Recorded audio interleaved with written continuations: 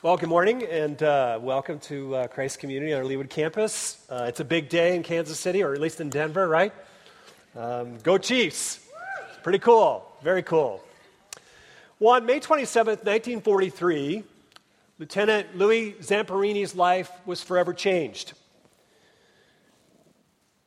He was an amazing track star at USC, an Olympian, the one who could run like the wind of the greatest generation. Found himself and his plane shot down and being captured by the Japanese. Found himself confined to an unimaginable hell on earth as a POW of Japan. World War II historians tell us in ways that are shocking that unlike the POWs in Europe, the POWs who were captured in Asia experienced the most unimaginable torture and horror. 37% of all POWs of the greatest generation died a slow, torturous, withering death. 37%. But somehow Lieutenant Louis Zamperini, survived 2.5 years of the most unimaginable imprisonment. Adding to that loss of freedom was a sadistic guard that is known by World War II historians as the Bird. His name is Matsuzoro Watanabe. He was known as one of the most sadistic guards the POWs ever encountered. For 2.5 years, Louis Zamperini felt his lash, his beatings, and with each lash and beatings, Louis Zamperini's hatred for Matsuzoro Watanabe built and built and built. But finally, on September 2nd, 1945, Louis Zamperini's long desire for freedom came true. Japan surrendered, and World War II ended. One of the finest books I've read in perhaps the last 2 or 3 years was written by a brilliant writer named Laura Hildebrand. It's called Unbroken. If you're looking for a Thanksgiving or Christmas read and you haven't, it is an extraordinary story of the heroes of the greatest generation, which Louis Zamperini is par excellence. Laura Hildebrand in her book describes the moment, what it was like for Louis Zamperini to experience freedom. She writes, "For Louis, these were days of bliss. Though he was still sick, wasted, and weak, he glowed with euphoria, such as he had never experienced before. Like all men around him, he felt flushed with love for everyone and everything. At that moment, all that Louis could feel was joyous rapture." Now, few of us can even imagine what it would be like to be imprisoned for 2.5 years and to experience the physical freedom that you had been deprived of for so long. Because we take our physical freedom for granted, just like getting a glass of water at the faucet at the sink or at the refrigerator. It's just something that's so out of our experience.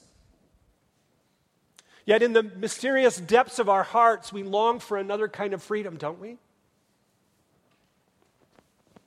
That is the freedom not just to go wherever we want or do whatever we please, but the freedom to do what we want, what we really want to do, and to be the kind of people we know we're supposed to be. Well, most of us will never know what it was like to be a prisoner of war. Many of us know a similar hopeless feeling because we find ourselves imprisoned behind other kinds of very confining bars, the bars of hatred, of bitterness in life, of disappointment with life, with anger, with unforgiveness, with envy, or a host of other addictions that capture the human spirit. Now, whether you are religious here this morning or irreligious, or you've been in church all your life, or you're coming back to church, or just checking out Christianity, one thing is common for all of us, and that is the human heart longs to be truly free. Yet the biblical story tells us that in our fallenness and rebellion against a holy God, we have become captive to a cruel master. Your heart, my heart, was designed to worship God with joy and intimacy and to be one with creation in a beautiful harmony. We were created for this kind of worship and freedom. But we have to look at our hearts and say something has very definitely gone wrong. Because in the depths of our hearts, we know it's not a place of freedom and joy and worship. It's a place of idol factories. Relentless idols of the heart that enslave us, whether it is greed, power, certain kinds of pleasure, popularity to our friends, or perhaps most toxic to the human soul is the suffocating reality of misguided religion and toxic faith. One of my favorite writers of the 17th century is a French philosopher and mathematician named Blaise Pascal. Blaise Pascal said that men or humans never do evil so willingly than in the name of God. But what Pascal also knew is that humans are never so enslaved than when in the suffocating grip of misguided religion and toxic faith. Pascal is not the only one that knew that. The Apostle Paul knew this well. He knew what it was like to not have true freedom, to be enslaved by suffocating, self-meriting, legalistic religion. But one day, you remember if you were part of our Open Here series as we walked through the Bible, the Apostle Paul met the resurrected Christ. You remember that on the dusty Damascus road. And the Apostle Paul, for the first time in his life, experienced the freedom his heart so desperately longed for. His chains fell off. And for the first time, Paul was really free. And it's out of this experience, he writes to a group of first century Christians in the Turkey region called Galatia. We know about this because of the marvelous letter we're going to look at this morning that Paul wrote. A group of Christians who had heard the gospel, the freedom they longed for in the gospel, but something had gone awry. So if you have your Bible, I'd like you to turn to Galatians chapter 5. And Paul will help us unpack the path to true freedom. What does it mean to be truly free? As you enter into Galatians chapter 5, and if it's on your electronic gizmos or your paper copy, wherever you want to go, let's set the literary stage.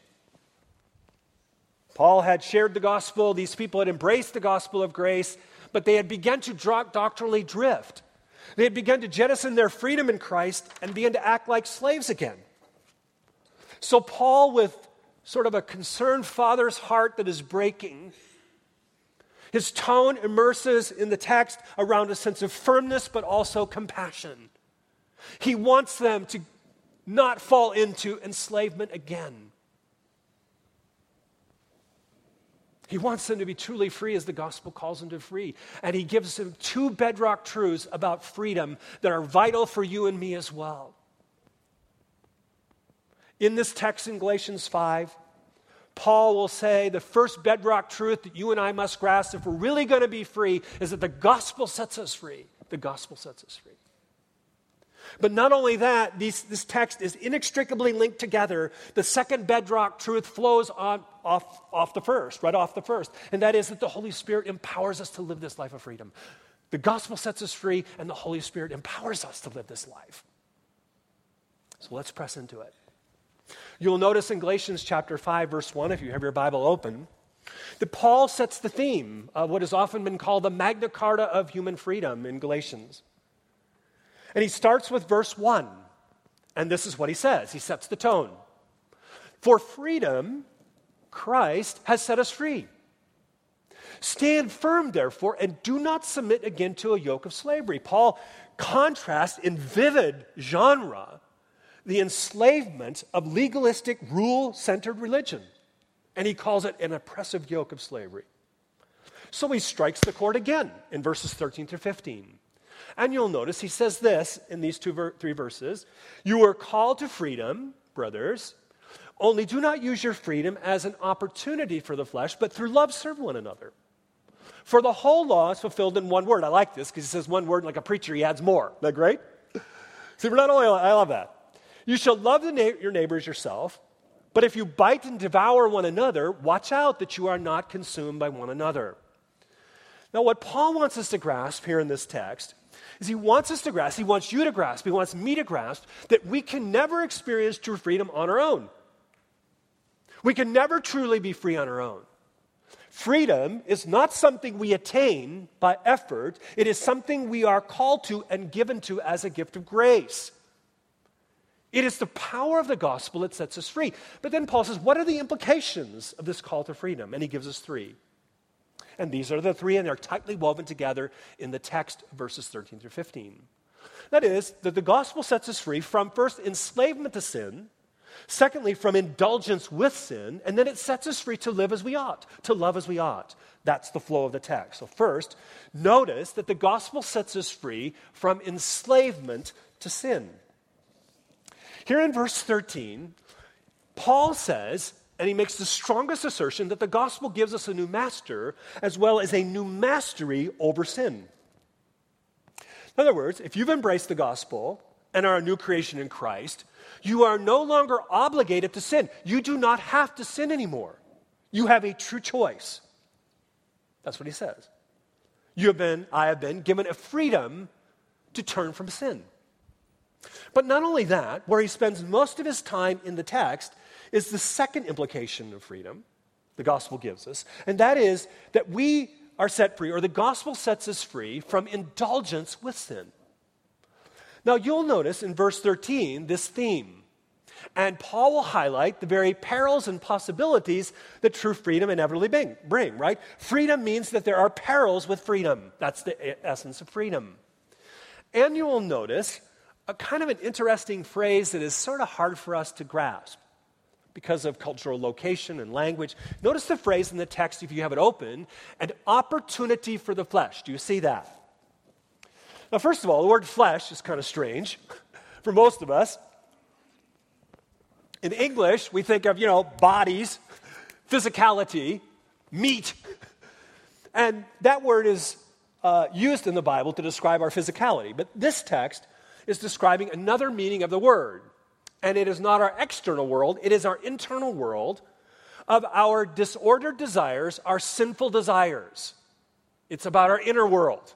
And you'll notice in the text the intense conflict of our inner world that Paul is going to unpack for us.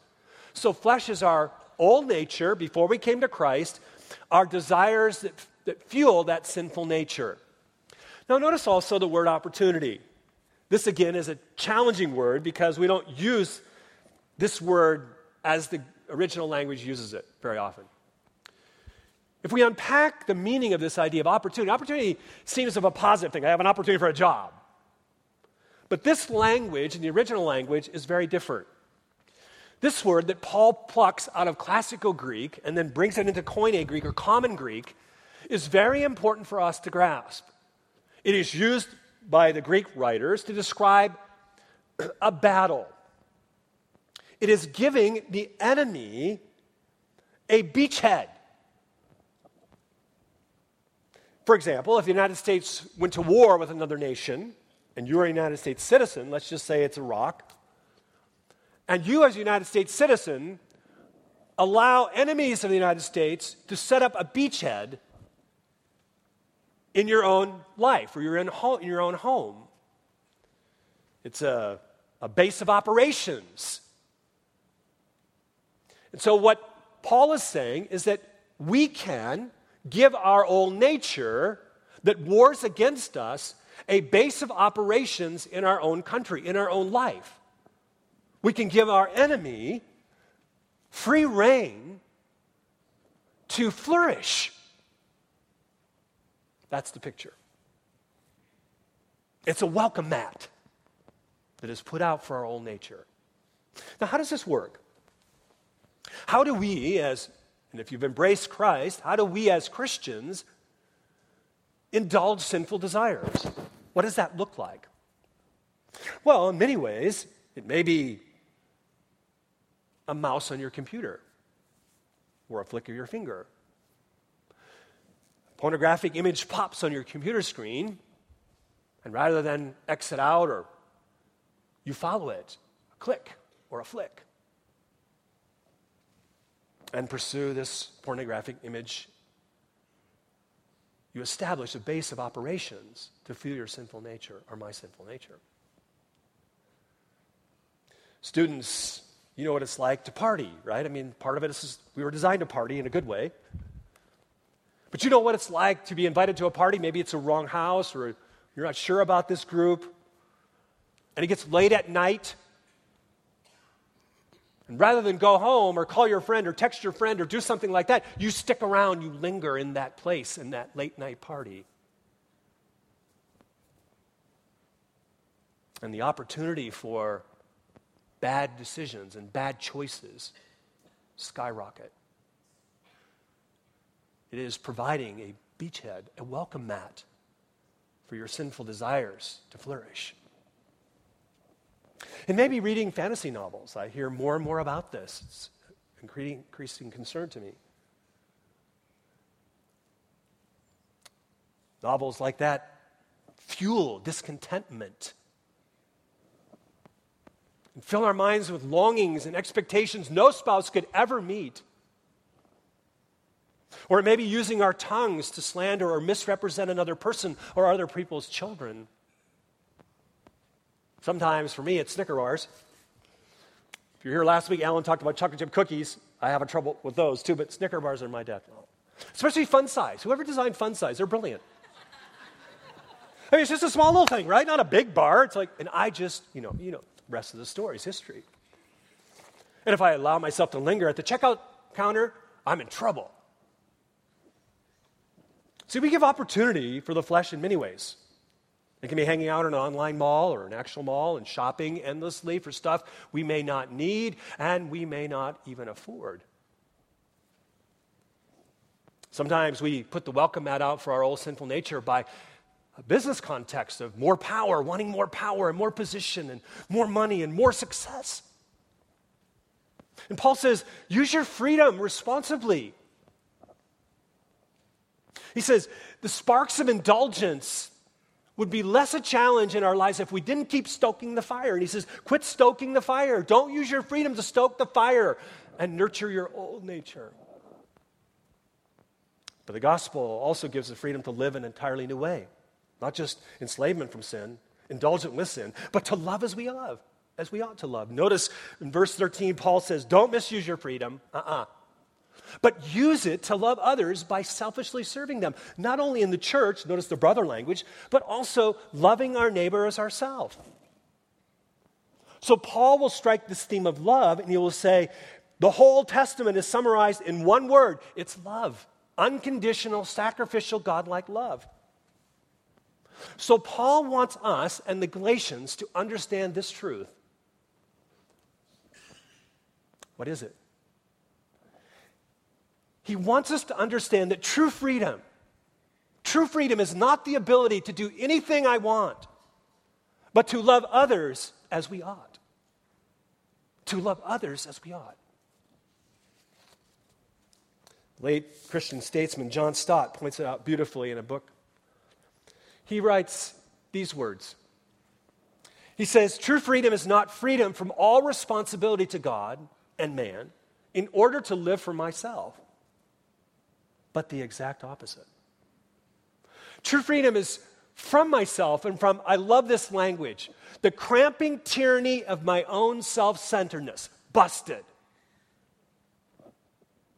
In order to live in love for God and others, only in such self-giving love is an authentically free and human existence to be found. The gospel sets us free to live and be who we are created to be. But it is now the Holy Spirit that empowers us to live that way. And notice where the text goes. That's the second bedrock truth. In verses 16 and 17, Paul will say this, but I say, walk by the Spirit, and you will not gratify the desires of the flesh. For the desires of the flesh, notice the language, are against the Spirit, and the desires of the Spirit are against the flesh. For they are opposed to each other to keep you from doing the things you want to do. Paul looks into the depths of our hearts and minds, and he says there's a massive tug-of-war going on. Do you see it? It's a tug-of-war between our old nature before we came to Christ and our new nature that Christ has given us. There is a tug-of-war tension. You feel it in our inner world. And the Holy Spirit who indwells us desires to transform us, and our old nature pulls us back. And Paul paints a bleak picture, doesn't he? Look at verses 18 through 23. It's ugly. It's like looking in a mirror before makeup's on in the morning. I mean, there's no way we can hide. It's not a pretty sight. Those words are hard to read, let alone look at. John, the gospel writer, in his epistles, describes this in a different way. Same thing. He says it is the lust of the eyes, the lust of the flesh, the boastful pride of life. Holy Spirit empowers us to say no to this old life. What is this old life? It's a self-absorbed outer life, enslaved by disordered desires of the inner world. It is fueled by pride. It is hurtful to self and to others. And sin not only affects you, it always affects other people. There's no such thing as an individual solitary sin. Whatever form is not merely personal. Your sin, my sin, inevitably hurts others. Against this dark backdrop, the bright rays of hope now burst forth. You see it. If we walk in the power of the Holy Spirit, if we allow the Holy Spirit to lead us, then the inner tug of war we all wrestle with, including me, will increasingly move in the direction of godlike desire. It will flow within us and out from us as new creations in Christ. Let me emphasize what Paul is saying. From the moment we embrace the gospel to the moment of our last dying breath, the Christian life is a totally, completely supernatural life. It is birthed supernaturally, it is sustained supernaturally, it is empowered supernaturally by the Holy Spirit. Moment by moment. The Holy Spirit empowers us to say no to our old life.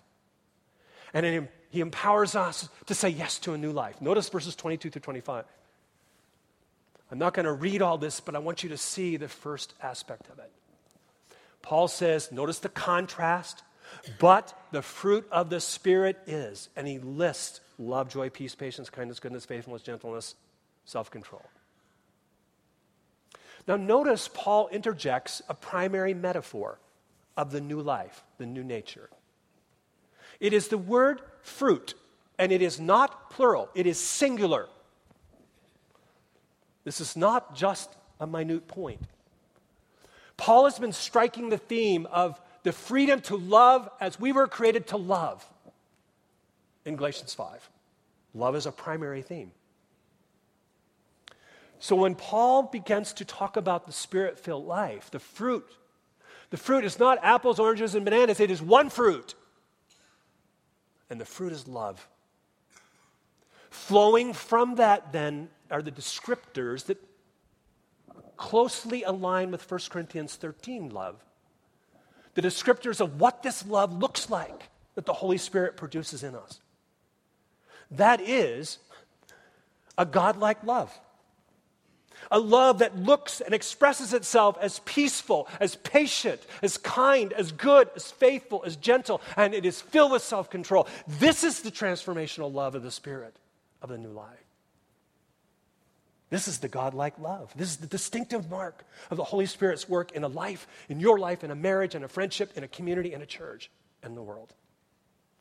And notice in verse 25, Paul says this is a day-to-day, every moment life. If we live by the Spirit, we walk by the Spirit. So how do we do this? The gospel sets us free. The Holy Spirit empowers us to say no to an old way of life and yes to a new way of life. So how do we do it?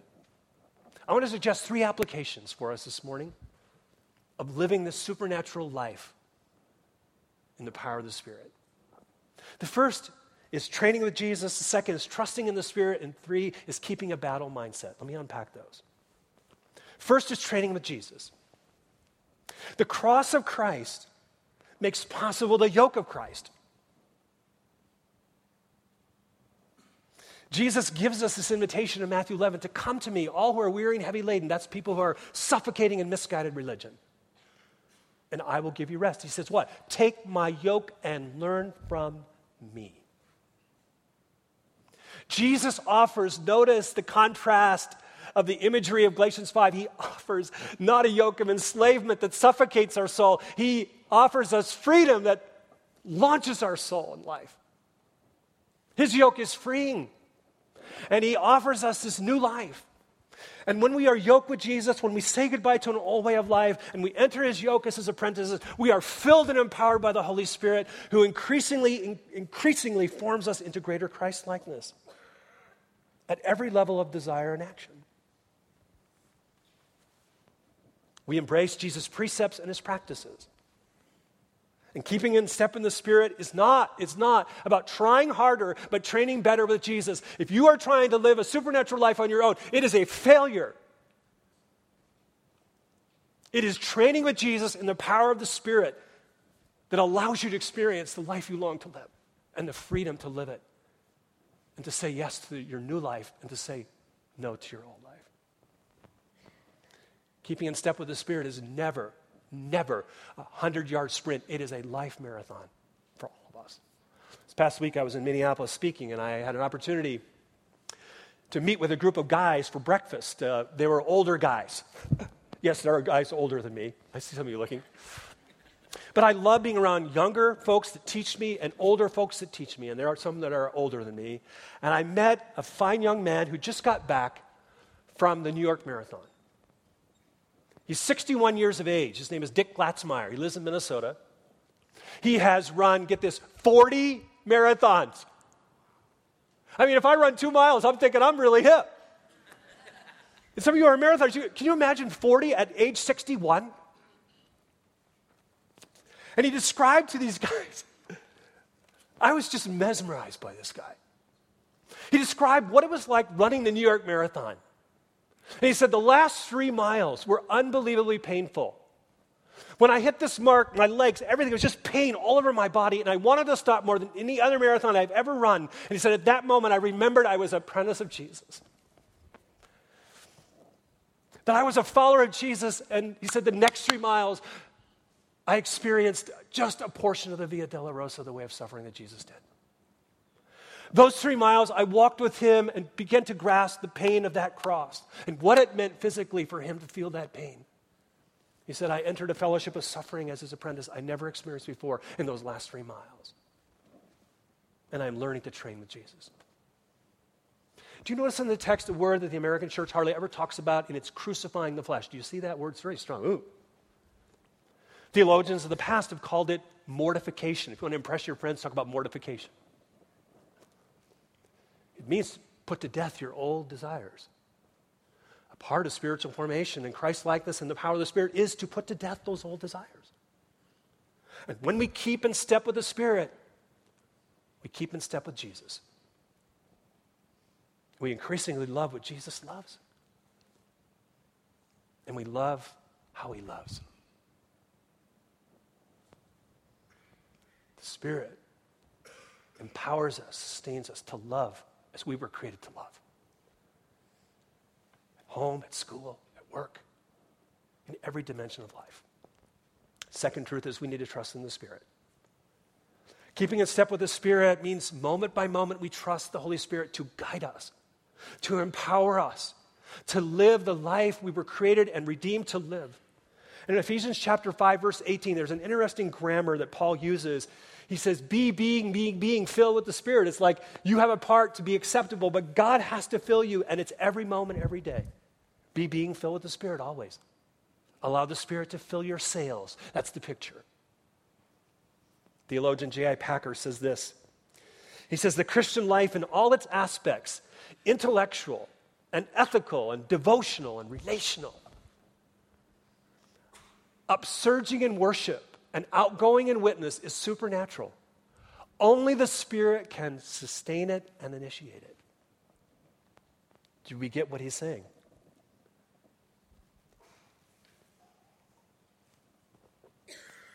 all aspects. Trusting in the Holy Spirit to empower us and guide us means believers can be and do what God calls us to be and do in any circumstance you find yourself in. Only with the Holy Spirit's guidance and empowerment can you be the spouse God's called you to be. Only. Only in the power of the Holy Spirit, as you depend on Him moment by moment, can you be the student God has called you to be at school, with your friends, to make the choices God wants you to make, to have wisdom about your life. Only the Holy Spirit can do that through you. Only the Holy Spirit's empowerment gives you the strength to be the boss or give you the wisdom in a business decision or to be the employee God has called you to be. Only the Holy Spirit's sustenance and empowerment can allow you to be the stay-at-home mom or dad God has called you to be.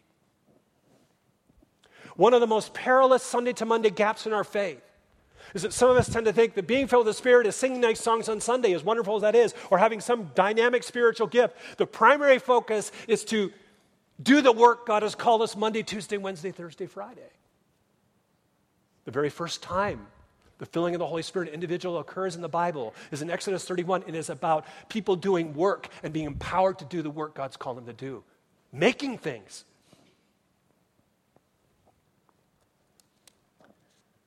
You and I can't be vocationally faithful. We can't navigate the complexity and the messes we face in our business world, in our family world, in our marriage world, in our school world, unless we're empowered by the Holy Spirit moment by moment.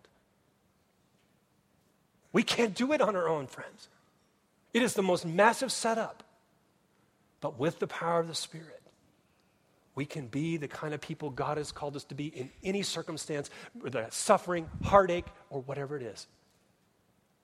This is the hope of this text. But we also need to know from the Scriptures that we can resist the Spirit. There are two metaphors in Scripture that talk about our freedom to resist the Spirit of God's work in our life. One is quench. The idea there is like a campfire. You know, when a campfire is really going, you throw a blanket over it, right? What happens? It doesn't burn out all totally. It just completely diminishes it. When we quench the Spirit by willful disobedience of attitude and action, we are throwing a blanket over the Holy Spirit's power to transform our life and the people we care about and our situation. Some of us are throwing a blanket over the Spirit's work in our life because we're willfully disobedient in attitude or action, in commission and omission. But also in Ephesians, we find the word grieve. And grieve has this idea that the Holy Spirit is a person. Grieve has a personal aspect. I remember as a kid having a very bad potty mouth. I remember my mom looking at me as she'd hear me talk. She'd give me that look. You know the look? It's not a look of condemnation. I'm still her son. In Christ, we are secure. But it's that look she'd say to me without a word. She'd say, I want so much more for you.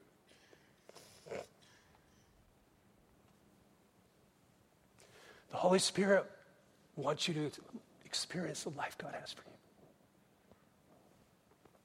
To experience so much more. Some of us are grieving Him, and He wants us to grow up in Christ. Perhaps this morning the Holy Spirit is impressing on you an area of your life. No preacher, funny, smart, whatever you want to call him, can communicate in the depths of your heart. No human persuasion can do what the Holy Spirit wants to do in your life this morning. To make you aware of some things you need to deal with. To clear the cobwebs of your heart and your mind. No pastor can do that with any persuasion. And I pray that the Holy Spirit would have free reign to work in each one of our hearts, including mine this morning. What is the Holy Spirit saying to you? Are there areas you need to address? Secret sins that need attention? Willful disobedience, attitudes, unforgiveness of others, bitterness. Maybe there's a deeply ingrained sin pattern in your life. Don't struggle alone. Talk with one of our pastors, and we will connect you to a trained, credentialed, and competent Christian counselor to help you. Weeds of the heart that are deep, wounds of the heart that are deep, take time and help. by others to heal. Lastly, keep a battle mindset. Keep a battle mindset. Let me just say simply, the most fierce battles we fight are not with others. They are within our own heart. Your heart and my heart, the Bible says, is at the front lines of the most intense cosmic war imaginable. And you and I face an enemy we often forget. Ephesians tells us that we wrestle not against flesh and blood. There is an enemy who hates your soul and hates the bride of Christ. And he is actively working to inflame your own sinful desires and to distract you. The Screwtape Letters, C.S. Lewis allows us brilliantly to look over the shoulder of a demon by the name of Uncle Screwtape. He instructs his young nephew, Wormwood, in demonic deception. And early in the book, he says this: "It is funny how mortals always picture us putting things into their minds. In reality, our best work is done by keeping things out." We must never forget. Jesus died on the cross, and when he died on the cross, he said, "It is finished." And God's word says, "Greater is he that is in us than he that is in the world." We face a fierce enemy, but he is defeated. Louis Zamperini experienced the rapturous joy of physical freedom in 1947. But the rest of the story about Louis Zamperini needs to be told, because it was in 1949 when he embraced the gospel of Jesus Christ, hearing Billy Graham speak, he experienced true freedom. And after hearing the gospel and embracing it, he wanted to go back to Japan to see his captor. He'd heard that Wannabe was alive, and he penned him this letter. To Matsuro Watanabe, it was a struggle to maintain enough dignity and hope to live until the war's end. The post-war nightmares caused my life to crumble, he writes. But thanks to a confrontation with God through the evangelist Billy Graham, I committed my life to Christ. Love has replaced the hate I've had for you. He said, Christ said to forgive your enemies and pray for them. I have forgiven you, and I would hope that you would become a Christian. History tells us Matsuro Watanabe received Louis' letter but never responded. But Louis was truly free. For Louis knew the greatest enslavement is not restriction of physical freedom, but imprisonment behind bars of bitterness and an unforgiving heart. Freedom, friends, is not the ability to do whatever we want. It is to love everyone as we ought, even those who oppose and hate us. Let's pray.